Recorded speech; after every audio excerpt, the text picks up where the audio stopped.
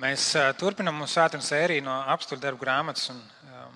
Nezinu, kā jums, bet man šīs aizvadītās nedēļas ir bijis tāda interesanta atgriešanās tajā, ko mēs atstājām vai ko iepauzējām augustā. Šodien mēs esam 19. nodaļas, sākot ar 21. pantu, un jūs varat ielikt tur pirkstu vai grāmatzīmi un sekot līdzi. Tā varbūt gluži nebūs tāda ierasta svētruna, bet es ceru, ka šis teksts un šī svētruna palīdzēs mums izprast kādas lietas par to, kas notika tad, un par to, kas notiek tagad un kā mēs uz to varam reaģēt. Latvijas Republikas Satversmes 99. pants noteica, ka ikvienam ir tiesības uz domas, apziņas un reliģiskās pārliecības brīvību.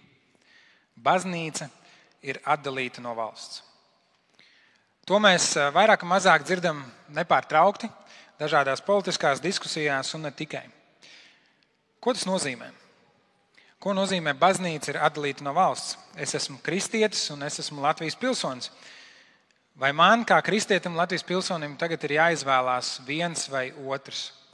Ja baznīca ir atdalīta no valsts, vai man ir jāizvēlas baznīca vai valsts? Vai man dzīvot duālu dzīvi un smalki nodalīt, kuras lietas manā dzīvē ir saistītas ar baznīcu un manu ticību, un kuras lietas ir saistītas ar manu pienākumu kā valsts pilsonim? Kāda ir draudzes loma sabiedrībā, ja baznīca ir atdalīta no valsts? Un es ceru, ka šodien mēs varam iegūt, ja ne tādu dziļāku skaidrību, tad vismaz pamudinājumu kādai rīcībai.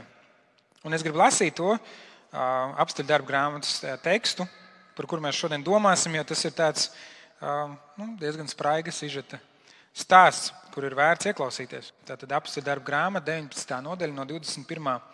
panta.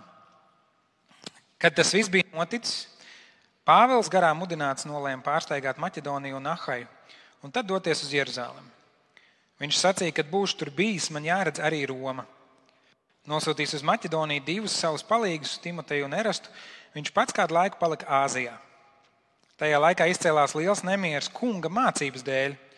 Kāds sudrabkalis vārdā Demētrijs, kas darināja no sudraba Artemīdas tempļa veidojumus, sagādādams rotkaļiem ienesīgu nodarbošanos, saaicināja kopā visus šā darba darītājus un sacīja: Vīri, jūs zināt, ka šī nodarbošanās nes mums peļņu. Un jūs redzat un dzirdat, ka ne tikai Efezā, bet gandrīz visā Āzijas provincē šis Pāvils ir pārliecinājis un sapulcinājis ap sevi lielu ļaužu pūli, sludinādams, ka tie nav dievi, kas darināti cilvēku rokām. Mums draud ne tikai tas, ka mūsu amats nonāks negodā, bet arī tas, ka lielās dievietes Artemīdas templis tiks nonicināts un iznīks tās dievietes varenība, kuru bīstas visa Āzija un pasaule. To dzirdēdam, tie kļuva dusmu pilni un kliedza: Varena ir efesiešu Artemīda! Visu pilsētu pārņēma sajukums. Visi kā viens metās uz amfiteātri, sagrābuši Pāvila pavadoņus, maķedoniešus Gāju un Aristarku. Kad Pāvils gribēja ieiet pūlī, mācekļi viņam to neļāva. Arī daži aziārhi, būdami viņa draugi, ar sūtņu starpniecību mudināja viņu nedoties uz amfiteātri. Katrs kliedza kaut ko savu. Sapulcē izcēlās sajukums un vairāk vairs nesaprata, kādēļ šeit sapulcējušies. Pēc jūdu priekšlikuma ļaužu pūles izstūma priekšā Aleksandru. Un Aleksandrs māja, lai tauta apklust, un viņš varētu sacīt aizstāvības runu. Uzzinājuši, ka viņš ir jūds, pūles gandrīz vai 2 stundas kliedz vienā balsī: Varena ir Efesas Artemīda! Tad pilsētas rakstvedis nomierināja pūli un sacīja: Efesas vīri, kurš cilvēks gan nezina, ka Efesas pilsēta sargā varenās Artemīdas templi un akmens tēlu, kas nokritis no debesīm? Tā kā tas ir neapstrīdami, mums ir jābūt savaldīgiem un nav jādara nekas pārsteidzīgs. Jūs esat atveduši šos vīrus, kas nav nedz tempļa aplaupītāji, nedz mūsu dievietes zaimotāji. Ja Demētrijam un viņa amatniekiem ir pret kādu apsūdzību, tādēļ jau ir tiesas dienas un ir prokonsuli, lai viņš tiesājas savā starpā. Bet ja jūs gribat celt citu prasību, tad to lems likumīgā sapulce. Mums jābīstas, ka šodien pret mums var izvirzīt apsūdzību par dumpi, jo nav ieganst, ar ko mēs varētu attaisnot šos nemierus. To sacīs, viņš atlaida sapulci. Spraigs notikums. Sākās ar vārdiem, un tajā laikā, vai pēc tam, vai pēc šiem notikumiem. Tā ir atsauce uz to, par ko mēs runājām iepriekš. Par to, kā Pāvils darbojās tajā laikā. Viņš ceļoja apkārt, viņš iegāja pilsētā. Mēs runājām par Atēnām, mēs runājām par Korintu un tagad ir arī Efes. Un viņš ieiet šajā pilsētā un viņš dodas pie jūdiem. Viņš dodas uz vietu, kur sapulcējas reliģiozi cilvēki, kuri tic un pēc savas labākās sirdsapziņas iespējams mēģina paklausīt Dievam un izpildīt rituālus. Un viņš runā ar viņiem un skaidro viņiem, ka Jēzus ir Kristus. Tā ir tā mācība, tas ir tas kodols, ko Pāvils saka. Jēzus ir Kristus. Jēzus ir tas, ko jūs visu savu dzīvi esat gaidījuši. Jēzus ir tas, kurš nesīs atbildes uz jūsu vajadzībām. Jēzus ir tas, kurš dos jums mieru dažādās situācijās. Jēzus ir tas, kurš mūs vedīs tuvāk Dievam. Jēzus ir Kristus. Un pēc tam, kad kādi cilvēki varbūt viņu uzklausīja, bet kādi cilvēki nē, nostājās pret viņu, mēs redzam, ka Pāvils tālāk dodas vai nu privātā mājā, vai kaut kur citur, ārpus tādiem reliģioziem lokiem. Un viņš pavada tur ilgāku laiku. Kādā vietā bija teikts, līdz pat visi cilvēki, gan jūdi, gan grieķi, bija dzirdējuši evaņģēliju. Viņš pavada laiku, lai sarunātos ar cilvēkiem, lai veidotu tiltus un stāstītu par Jēzu Kristu. Šī vēsts Jēzus ir Kristus. Un šeit viņš Efezā jau ir kādu laiku bijis, un šis sudrabkalis, Demetrijs, ir satraucies par to, ka tas, ko stāsta Pāvils, sāk ietekmēt pārāk daudz cilvēkus. Acīm redzot, cilvēku paradumi sāk mainīties. Viņi uztraucās, ka šī kunga mācība, kā Lūkas šeit lieto šos vārdus, atņems viņiem peļņu.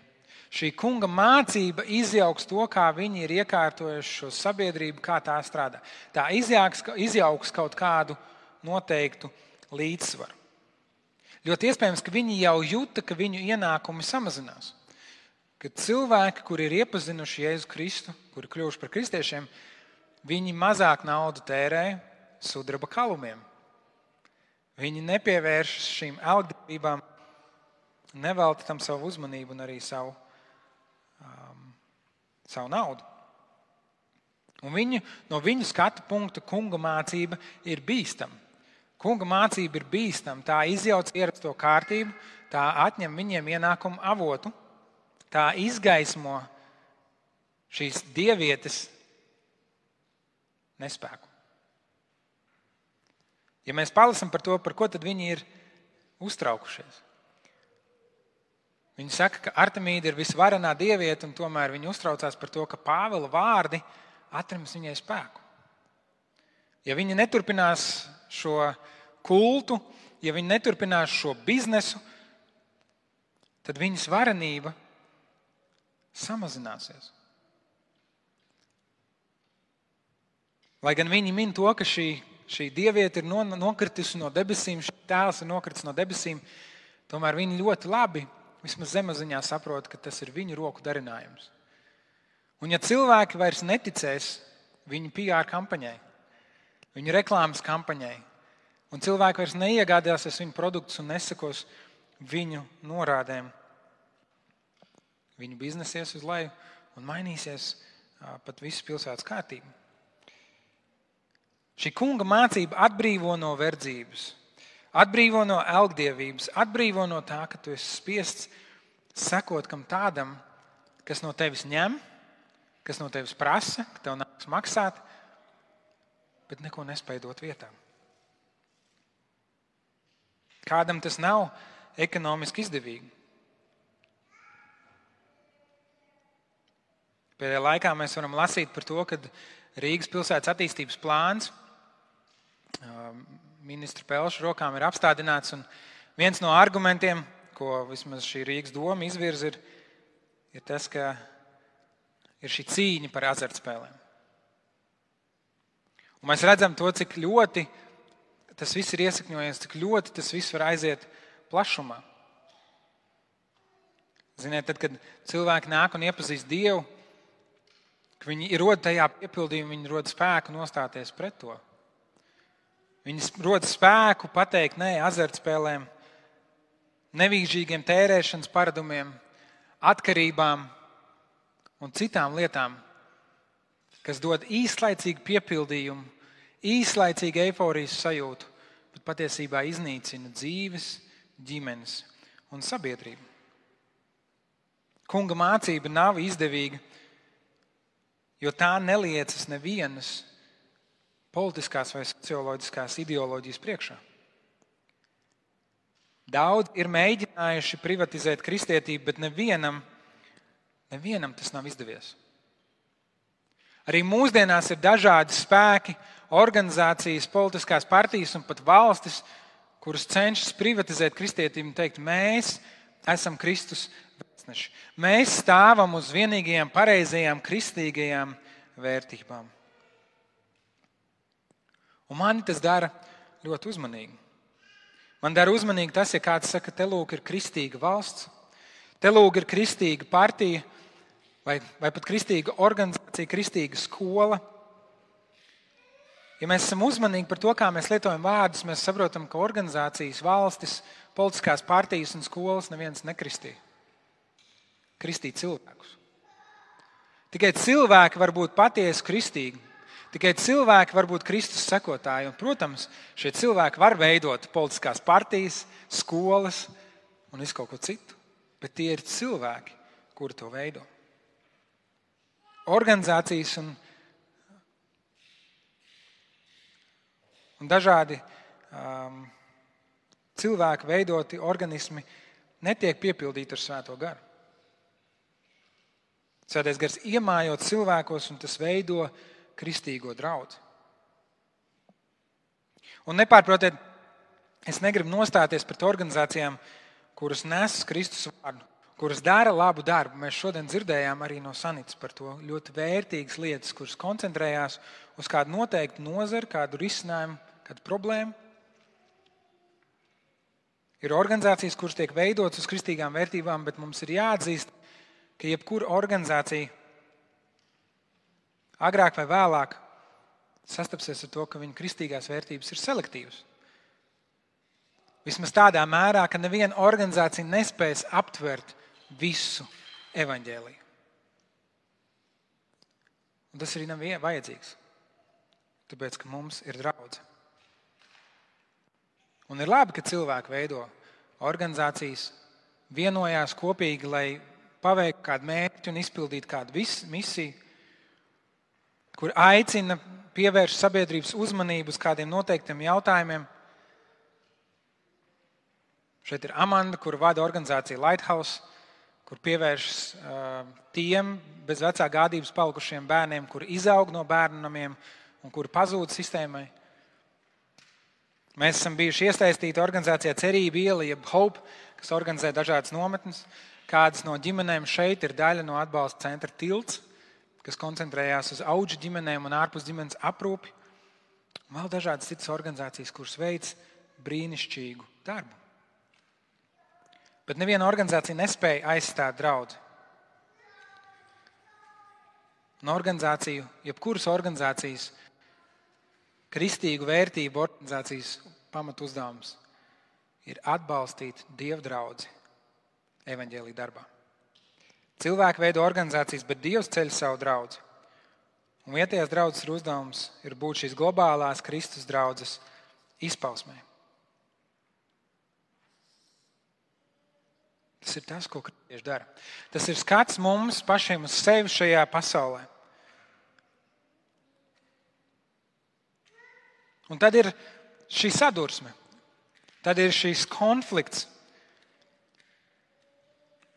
Konflikts ar cilvēkiem, kuri redz, ka tas, ko mēs darām, tas mūsu evaņģēlijs un tas, kā tas maina cilvēku dzīves, tas izjauc viņu ierasto cilvēku kārtību.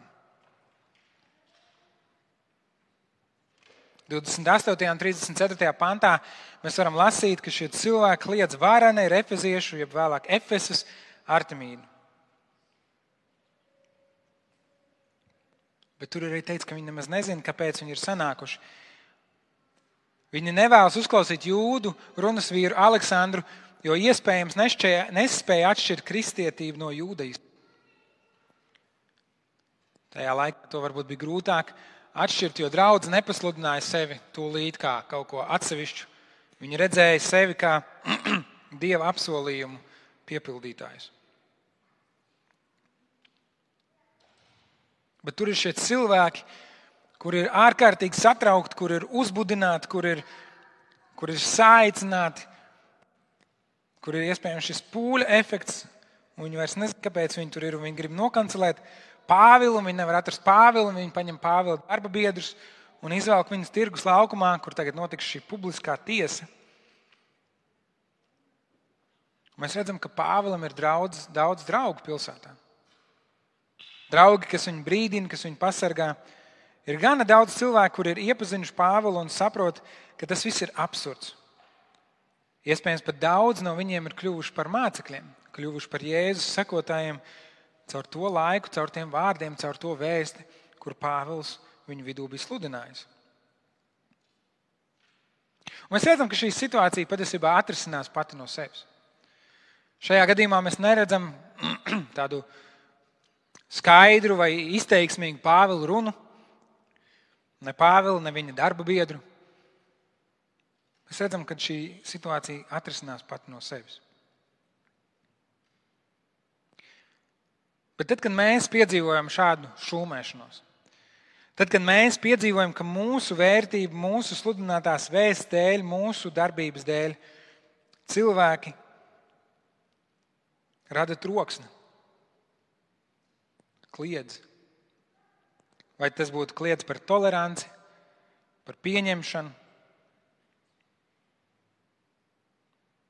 Viņi norāda uz kristiešu un baznīcas agrākajiem grēkiem un tumšajiem laikiem.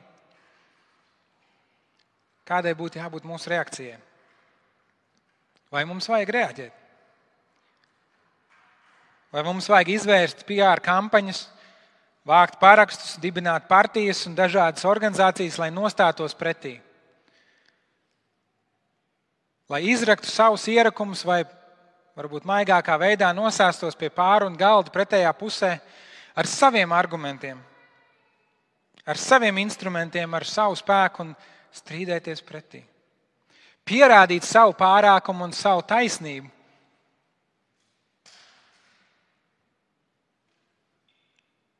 Vai varbūt labākā mūsu PR kampaņa un labākā stratēģija būtu tā, ka mēs turpinam neatlaidīgi un pazemīgi darīt to, ko Dievs mums ir aicinājis darīt.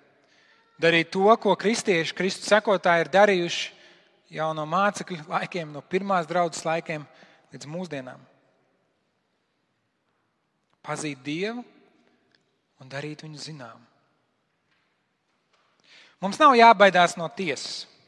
Mums nav jābaidās no tā, ka cilvēki mums uzdod jautājumus un izaicina mūsu vērtības un mūsu skatu punktu.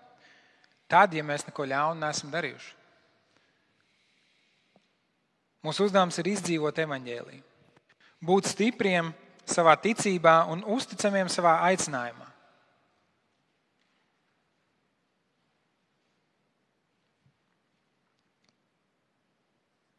Pirmā Pētera vēstule, 2. nodaļa, sākot ar 11. pantu, Pēters raksta šādus vārdus.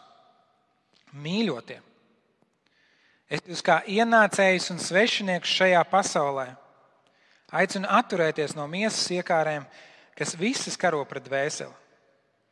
Esiet krietni, dzīvojot starp pagāniem, lai par tām lietām, kurās tie nosoda jūs kā ļaundarus, tie, vērodam jūsu labos darbus, slavē Dievu piemeklēšanas dienā. Pakļaujieties Kunga dēļ ikvienai cilvēku vidū iedibinātai varai, vai tas būtu ķēniņš, kas ir pār visiem, vai valdītāji, kas caur viņu sūtīti, lai tie ļaundarus sodītu un tos, kas labu darījuši, uzslavētu. Jo tāda ir Dieva griba, ka tie, kas labu dara, apklusina nesaprātīga ļaužu nezināšanu. Būdami brīvi, neizmantojiet savu brīvību kā ļaunuma aizsagu, bet esiet kā Dieva kalpi. Godājiet visus, mīliet ticības brāļus, bīstieties Dieva, godiniet ķēniņu. Kalpi, lai visā bijībā pakļaujas saviem kungiem, ne tikai labajiem, laipnajiem, bet arī nelietīgajiem. Tā ir Dieva žēlastība, ja kāds netaisnīgi ciesdams panes bēdas, apzinoties Dieva klātbūtni. Kāda gan slava ir, ja izturat, kad saņemat sitienus apgrēkošanās dēļ? Bet, ja izturat un ciešat laba darba dēļ, Dieva priekšā tā ir žēlastība. Uz to jūs esat aicināti, jo arī Kristus ir cietis jūsu dēļ, atstādams jums paraugu, lai jūs sekotu viņa pēdās. Viņš grēku nav darījis, nec viltus ir skanējis no viņa mutes. Kad viņu zākāja, viņš nezākāja pretī, cietdams viņš nedraudēja, bet padevīgi nodeva sevi tiesātājiem pēc likuma. Viņš mūsu grēkus savā miesā labprātīgi uznesa pie krusta, lai mēs, miruši grēkiem, sāktu dzīvot taisnu dzīvi. Ar viņa brūcēm jūs esat dziedināti. Jūs bijāt kā klīstoši savis, bet tagad esat atgriezušies pie sava gana un dvēseļu sarga. Bagātīgi, izaicinoši, piepakoti Pētera vārdi. Un es gribu vērst jūsu uzmanību uz kādām lietām, ko Pēters saka, un manuprāt, tas arī atsaucas uz šo Pāvila situāciju, kurā viņš un viņa mācekļi ir. Un pirmā lieta, ko Pēters saka, esiet krietni dzīvojot starp pagāniem. Esiet krietni dzīvojot starp pagāniem. Pirmā lieta, ko Pēters saka, ejiet tajā virzienā, kur Dievs jūs aicina. Dariet to, kas jums ir jādara, neskatoties uz to, kas notiek apkārt. Mīliet Dievu, mīliet cilvēkus. Vienalga ir miers vai karš, vai jūs slavē, vai jūs nopeļ, vai jūs aicina piedalīties un izteikt savu viedokli, vai jūs spiež klusēt. Dariet to, kas jums ir jādara. Mīliet Dievu un mīliet cilvēkus. Pēters nesaka, lai mēs nostājamies viņam pretī un pārliecinam visus neticīgos. Vispirms mums ir jādzīvo krietni. Vispirms mums ir jāparūpējas, lai Jēzus ir Kristus mūsu dzīvē. Vispirms mums ir jādzīvo dzīve, kur ir izmainīta ar evaņģēliju. Mēs nevaram runāt vienu un tad darīt kaut ko citu. Mūsu dzīvē ir jāatspoguļo mūsu ticība. Citādi mēs esam nederīgi. Citādi mēs ceļam neslavu Dievam un mūsu liecība par Dievu ir vāja. Cilvēki lasa mūs, viņi vēro mūs, viņi skatās uz mums. Kāds mācītājs reiz ir teicis, tu esi iespējams vienīgā Bībele, ko kāds cilvēks kādreiz atvērs. Īpaši šajā laikā, kad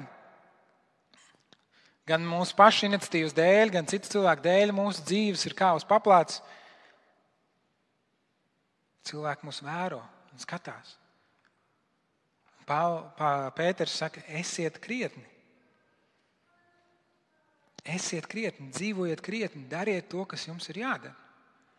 Izdzīvojiet savu ticības dzīvi, neskatoties uz to, kas notiek apkārt.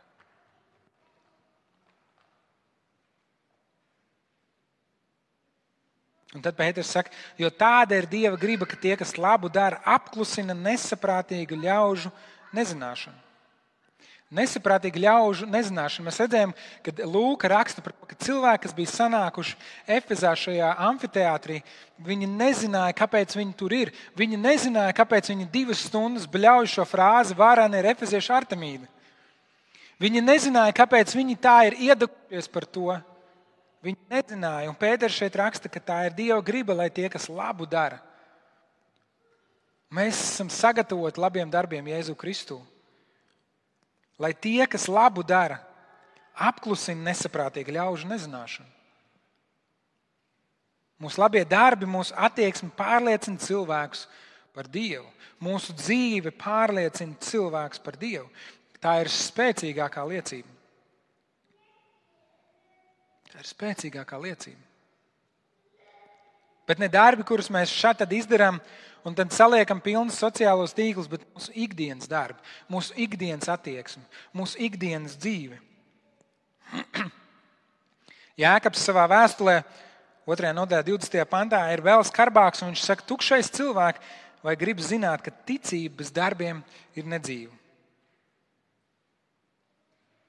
Mūsu darbi ir mūsu ticības augļi. Nav iespējams, ka mēs, nav iespējams, ir iespējams, diemžēl, un mēs to diezgan bieži piedzīvojam, un es pats savā dzīvē to esmu pamanījis, bet tā realitāte ir tāda, ja tev ir ticība, ja tu satvērs Kristu, ja tu esi satvērs piedošanu, ja Svētais Gars, kurš uzmodināja Jēzu Kristu no mirušajiem, mājo tevī, ir neiespējami, ka cilvēki to nepamanīs. Ir neiespējami, ka cilvēki to nepamanīs, un ja cilvēki to nepamana, tad kaut kas nav kārtībā, kaut kas nav sasinhronizēts, kaut kur ir kāds izsavienojums.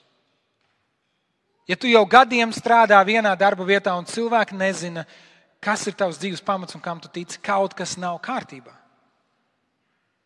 Kaut kas nav sasinhronizēts. Ja mums ir ticība, būs arī darbi. Ja nav darbi, tad ir jautājums, vai mums ir ticība. Un svarīgi ir nejaukt šos darbus ar bauslības darbiem, par kuriem arī runā Dieva vārds. Tie darbi, ar kuriem mēs nākam Dievu priekšā, lai nopelnītu savu glābšanu, es nerunāju par tiem darbiem. Tas ir pretstatā evaņģēlijam. Bet ar darbiem, kur izriet no mūsu glābšanas. Piemēram, ja man rūp Dievs, tad man rūp patiesība. Jo Jēzus saka, es esmu patiesība. Un jebkuri meli vai puspatiesības man liks justies neērti. Es būšu mudināts iestāties par patiesību, pat ja man tā ir neizdevīga, pat ja tā man kaut ko maksās. Šmaukties ar nodokļiem vai samalot kolēģiem man būs pretdabiski. Ja man rūp Dievs, tad man rūp svētums, jo Dievs ir svēts. Un es nevarēšu vienaldzīgi noskatīties uz netaisnību, uz sāpēm. Man būs riebums, kad pats būšu grēkojis. Vai tā ir netiklība, krāpšanās, zaimošana vai jebkas cits. Ja man rūp Dievs, kurš ir svēts, tad es būšu diskomfortā, tur, kur nav svētuma.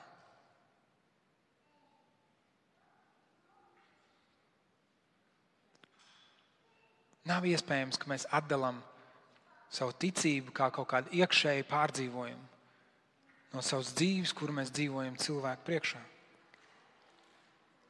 Un tad mēs domājam par savu dzīvi un par tiem ticības darbiem un par tiem mūsu centieniem veidot kādus tiltus un attiecības ar cilvēkiem.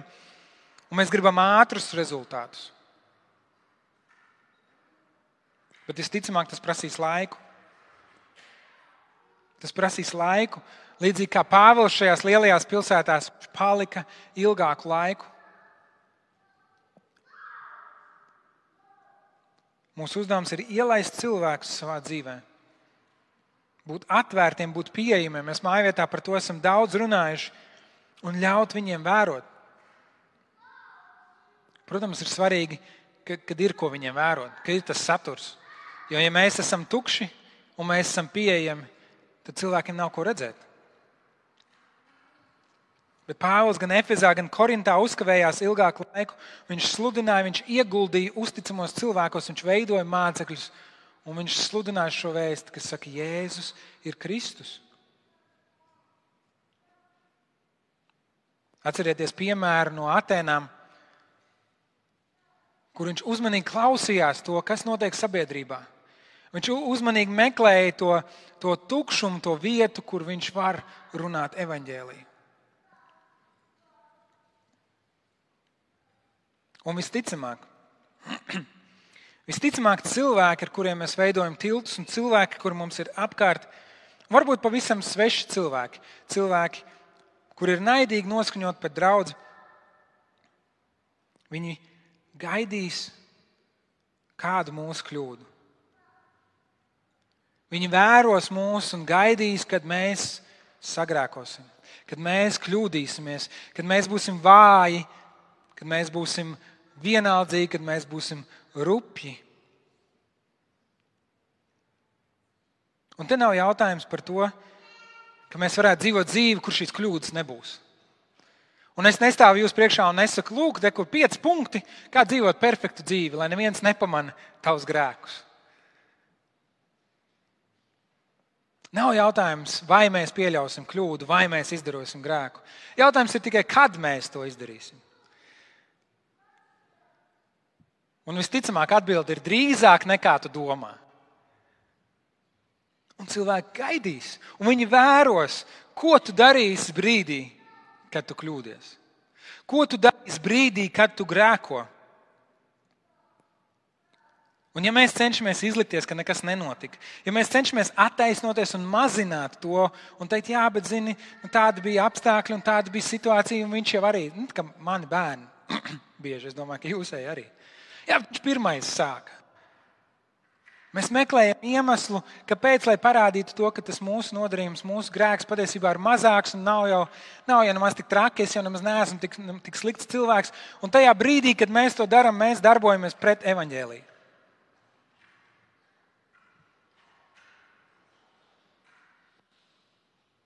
Neatspoguļojam Dievu, mēs neatspoguļojam to pašu vēsti, kas mūs ir izmainījusi, kas mums ir devusi brīvību, kas mūs ir vedusi pie Kristus.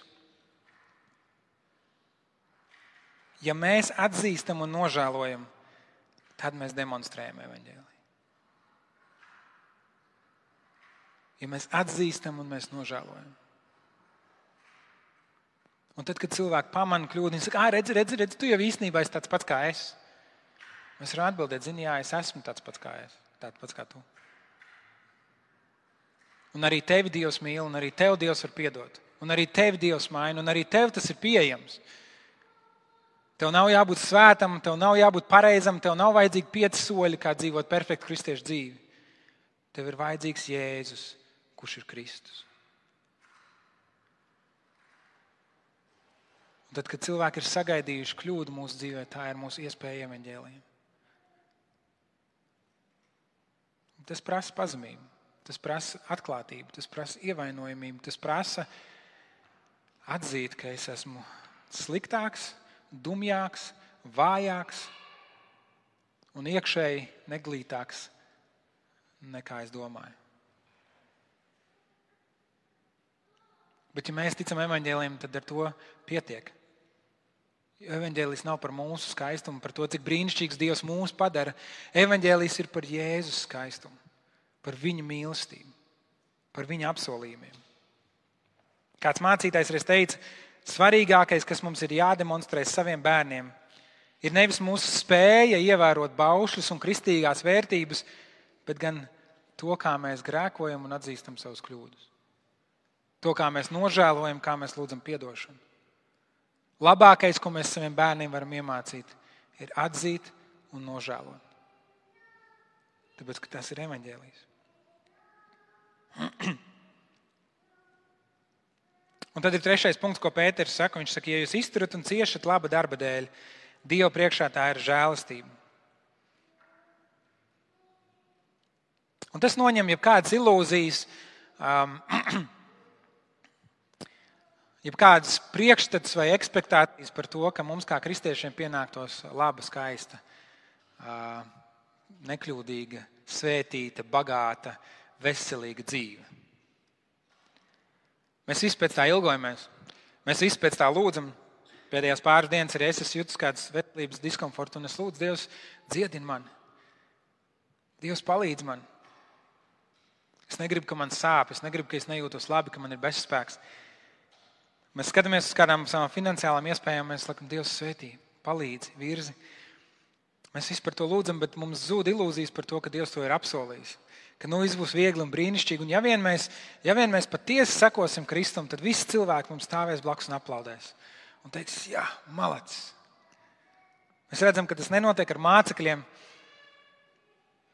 Mēs nevajadzētu sagaidīt to, ka tas notiks ar mums. Bet Pēters joprojām uzsver šo atšķirību. Viņš saka, ja jūs atmetat to roku un dzīvojat tā, kā visi dzīvo, un dzīvojat un darat ļaunu vai darat viltu, un jūs saņemat par to sodu, tad nav ko žēloties. Paši vainīgi. Jūs saņemat sodu par to, kas jums pienākās. Bet ja izturat un ciešat laba darba dēļ, Dieva priekšā tā ir žēlastība. Un dzīvojot patiesu ticības dzīvi, mēs neizbēgami sastapsimies ar dažādiem izaicinājumiem un grūtībām savas ticības dēļ.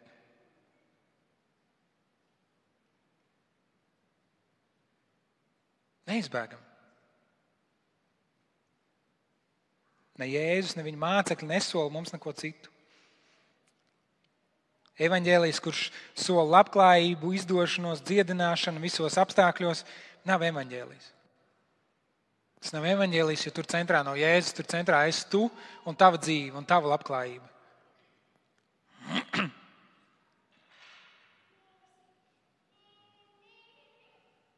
Ir neizbēgami, ja mēs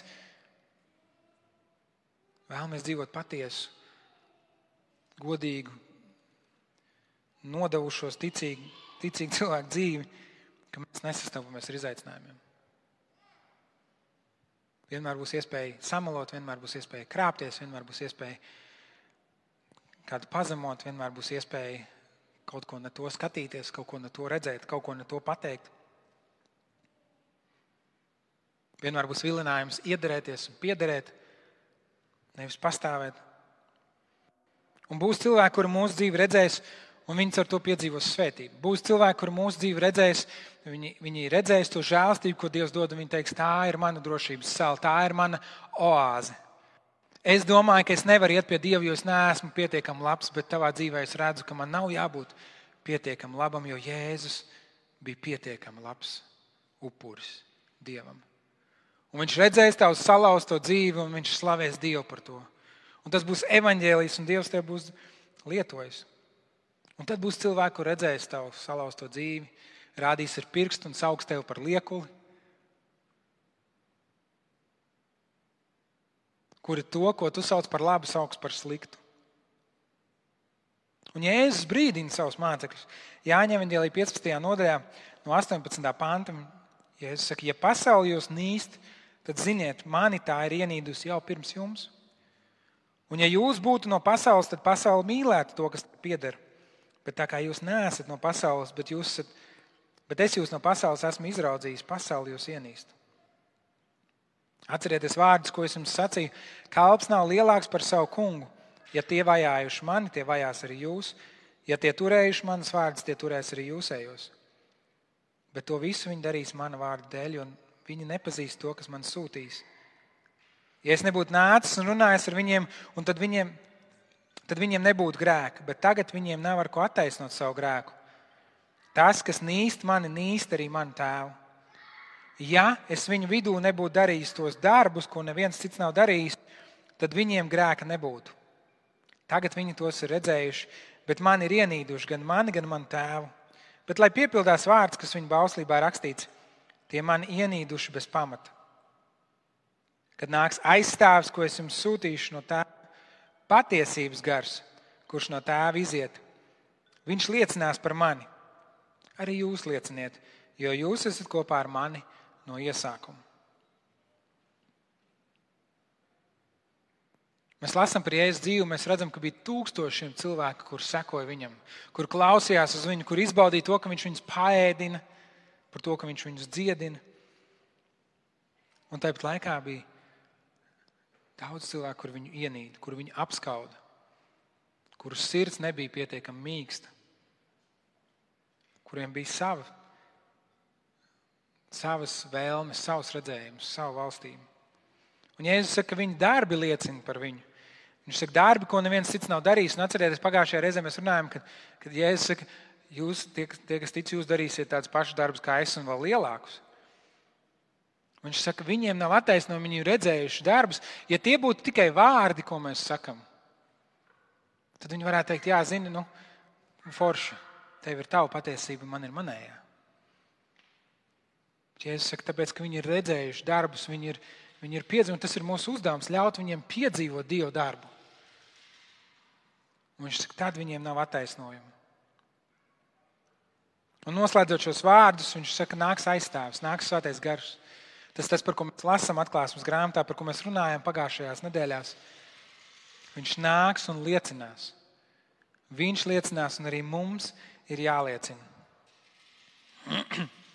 Un citiem vārdiem sakot, mēs dzīvojam savu dzīvi neatkarīgi no apstākļiem. Mēs dzīvojam savu dzīvi neatkarīgi no tā, kas notiek apkārt un kāda ir cilvēka reakcija. Mēs nepielāgojam evaņģēliju. Mēs varbūt atrodam pareizo veidu un pareizos vārdus, kā to izstāstīt, bet mēs nepielāgojam evaņģēliju. Un ja cilvēki ievēro mūsu dzīvi, ievēro mūsu vārdus, un tas viņus ved tuvāk Dievam, slavu viņam. Paldies, Svētais Gars, ka tu vari lietot manu salauzto dzīvi un manu nepilnīgo runu un to, kā es attiecos pret cilvēkiem. Slāva tev, Dievs, ka tu vari man dzīvi lietot. Dievs ir tas, kurš pārliecina cilvēku sirdis. Bet, ja cilvēki to ievēro, viņi redz mūsu dzīvi un stājas mums pretī un nicina un izsmej un nevēlas mūs dzirdēt, guess what? Mēs turpinam dzīvot tā, kā mēs dzīvojam līdz šim. Mēs turpinam mīlēt Dievu un mīlēt savu tuvāko. Jo Dievs ir tas, kurš pārliecina cilvēkus. Un tāpēc mums nav jāuztraucas par pēdējām dienām un zvēra zīmēm, kā dažs labs sludinātājs bija sludinājis pandēmijas laikā. Mums nav jāpārdzīvo, mums nav jāieraujas, mums nav jāiesāk kaut kāda ārkārtas stāvoklis draudzē un visu laiku jāzvana kaut kāda zvana un jāsaka, pēdējās dienas ir šeit. Tāpēc, ka katru dienu mēs dzīvojam kā pēdējo dienu. Un neatkarīgi no tā, vai Jēzus nāk rītdien vai vēl pēc 2000 gadiem, mums savu ticību būtu jāizdzīvo nemainīgi. Mīl Dievu un mīl savu tuvāko. Un tāpēc mēs varam iegūt mierinājumu un drošību. Pat ja karš mums ir blakus. Drošība Dievā. Pat tad, ja viss apkārt brūk un jūk, un pat tad, ja apkārt ir iznīcība. Mūsu glābiņš ir Dievā. Mūsu dzīve vairs nav atkarīga no apstākļiem mums blakus. Un atšķirībā no efeziešiem, kurus skaļi bļāva, bet nezināja, kāpēc ir sanākuši, mēs zinām, kāpēc mēs esam sanākuši. Mēs zinām, uz kurien mēs dodamies. Mēs zinām, ko Dievs mums ir apsolījis. Tas nenozīmē, ka mums nesāp, tas nenozīmē, ka mūs neuztrauc. Tas nenozīmē, ka reizēm mums trūkst vārdu par to, kas notiek apkārt. Bet tas mierinājums, to mēs zinām, uz kurien mēs ejam. Un tad Pēters atgādina evaņģēliju. Viņš mūsu grēkus savā miesā labprātīgi uznes pie krusta, lai mēs, miruši grēkam, sāktu dzīvot taisnu dzīvi. Lai mēs, miruši grēkam, sāktu dzīvot taisnu dzīvi. Mēs, kristieši, dzīvojam no pateicības, nevis no pienākuma. No pateicības, nevis no pienākuma. Pierakstiet to sev, uzrakstiet uz lapiņas, piespraudiet pie leduskapi. Mēs dzīvojam no pateicības, nevis no pienākuma. To, ko Kristus jau ir darījis. Viņš vispirms ir gājis. Viņš savu dzīvi ir atdevis. Mēs dzīvojam no pateicības, nevis no pienākuma.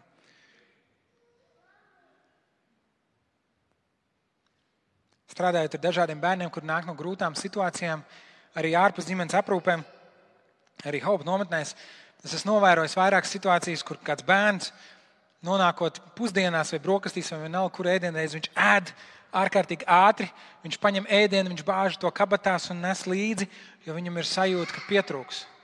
Viņam ir sajūta, ka kāds to atņems vai nākamā ēdienreiz būs kaut kad, nezinu kad.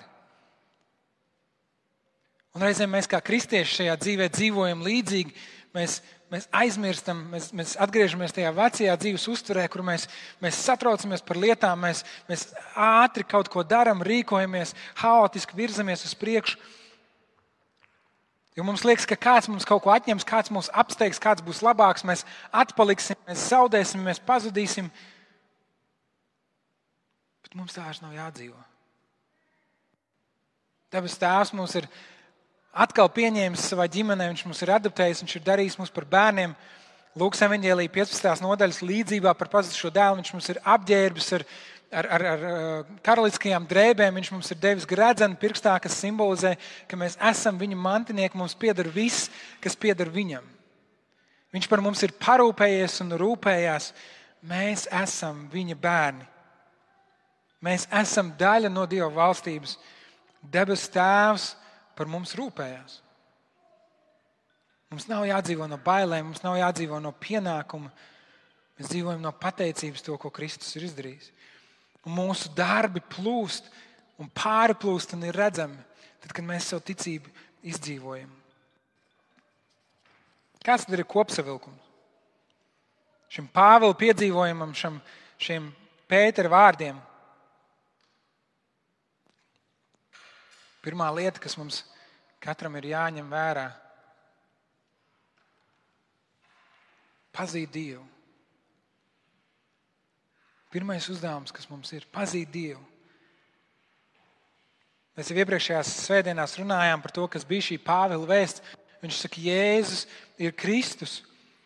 Pagājušajā reizē mēs runājām par to, ka šī vēsts sevī ietver šo pazīšanas aspektu, ka bija šī augstā priestera dēli, kuri centās izdzīt ļauno garu, atsaucoties uz mana brālēnu sievas draudzenes onkuli. Ja? Uz tā Jēzus, kuru Pāvils sludina. Un mēs redzam, ka viņi piedzīvoja kaunu, ka viņi piedzīvoja ciešanas. Viņi it kā darbojās Jēzus vārdā, bet viņi nepazina Jēzu. Un mūsu uzdevums ir pazīt Dievu. Lai mūsu dzīvē būtu spēks, mūsu uzdevums ir pazīt Dievu. Mēs nevaram gribēt to, ko Jēzus dod. Mēs nevaram gribēt to, ko Jēzus apsola caur savu svēto garu, ja mēs neesam gatavi pazīt Dievu, ja mēs neesam gatavi savu dzīvi nolikt Dievu priekšā. Mūsu dzīve vienmēr būs vāja, tā vienmēr būs tikai kristietības čaula. Tā vienmēr būs tikai fasāde, ar pareizajiem terminiem un pareizajiem vārdiem, bet bez satura. Pazīt Dievu. Pazīt Dievu, un tad otrs solis darīt viņu zinām. Tad, kad Jēzus sastapās ar samariešu sievieti pie akas, viņš runāja par ūdeni, kuru viņš var dot. Un viņš teica, ka tas, kurš dzers no tā ūdens, ko es tam došu, tam nemūžam neslāps, un tas viņā kļūs par dzīvā ūdens avotu. Ja mēs dzeram no tās svētības, ko Kristus mums dod, ja mēs pazīstam viņu, ir neizbēgami, ka mēs kļūstam par dzīvā ūdens avotu. Ir neizbēgami. Pamēģiniet atvērt mājās krānu. Avots ir tas, kas visu laiku tek, vai ne? Atveriet mājās krānu un ielieciet kaut vai vislielāko trauku, kas jums ir. Pieņemsim katls, 10 litrīgs varbūt. Ja. Atveriet krānu un gaidiet. Agri vai vēlu sāks tecēt pāri. Ir neizbēgami. Agri vai vēlu sāks tecēt pāri. Un varbūt, ja tek pat bišķiņi, un reizēm mums tā liekas, ko tad es? Ko tad es esmu piedzīvojis? Kas te manā dzīvē ir noticis? Ne man tāds spilgts piemērs, ne man spilgts piedzīvojums. Bet tās Dieva svētības, ko mēs piedzīvojam ikdienas, un ja viņas pil un tek, agri vai vēl mūsu trauks ir pilns un tas pārplūst. Un ja neplūst pāri, tad ir vai nu mūsu trauks ir caurs, vai nu tas avots ir pārstājis plūst. Bet Jēzus saka, tas, kas dzers no manis, tas, kurš pazīs mani, kurš būs ar mani, tas kļūst par dzīvā ūdens avotu. Un šīs lietas nav atraujamas, šīs lietas nav atdalāmas. Mūsu ticība nav par mums, un tā neapstājas ar mums. Mēs kļūstam par daļu no Dieva valstības, par daļu no Dieva stāsta, no pasaules radīšanas līdz pasaules atjaunošanai. Mums tur ir kāds lodziņš, kāds fragmentiņš, mūsu loma, mūsu iespēja, mūsu stāsts tur kaut kur iedarās. Bet mēs esam daļa no lielās valstības. Bet reizēm mēs dzīvojam tā, it kā valstība kļūst daļa no mums, un tad es viņu varu ielikt šeit kabatā un kaut kur paslēpt un paglabāt tuvu sirsniņai. Un, kad paliek grūti, tad izvilkt ārā un palasīt un paņurcīt, un tad ielikt atkal atpakaļ. Mēs dzīvojam tā, it kā valstība būtu kaut kas, ko mēs varam nolikt mājās, sekcijā, aiz stikla, un viņi tur smuki stāv, un tad, kad nāk ciemiņi, tad mēs notraušam putekļus, un visi redz, kāda mums ir Dieva valstība mūsu dzīvē. Bet tas nav iespējams. Dieva valstība nekļūst par daļu no mums, mēs kļūstam par daļu no Dieva valstības. Ja Dievs ir mūsos, Dievs, kurš radīs pasauli, ja Svētais Gars ir mūsos, kurš ir augšām cēlis Kristu, to nevar apslāpēt, to nevar paslēpt, to nevar noturēt.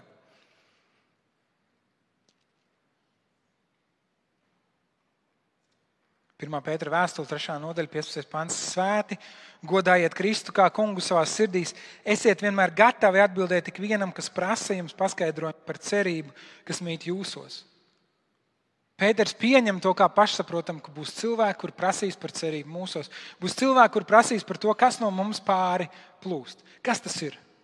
Un viņš saka, esiet gatavi pazīt Dievu un darīt viņu zinām. Baznīca ir nodalīta no valsts.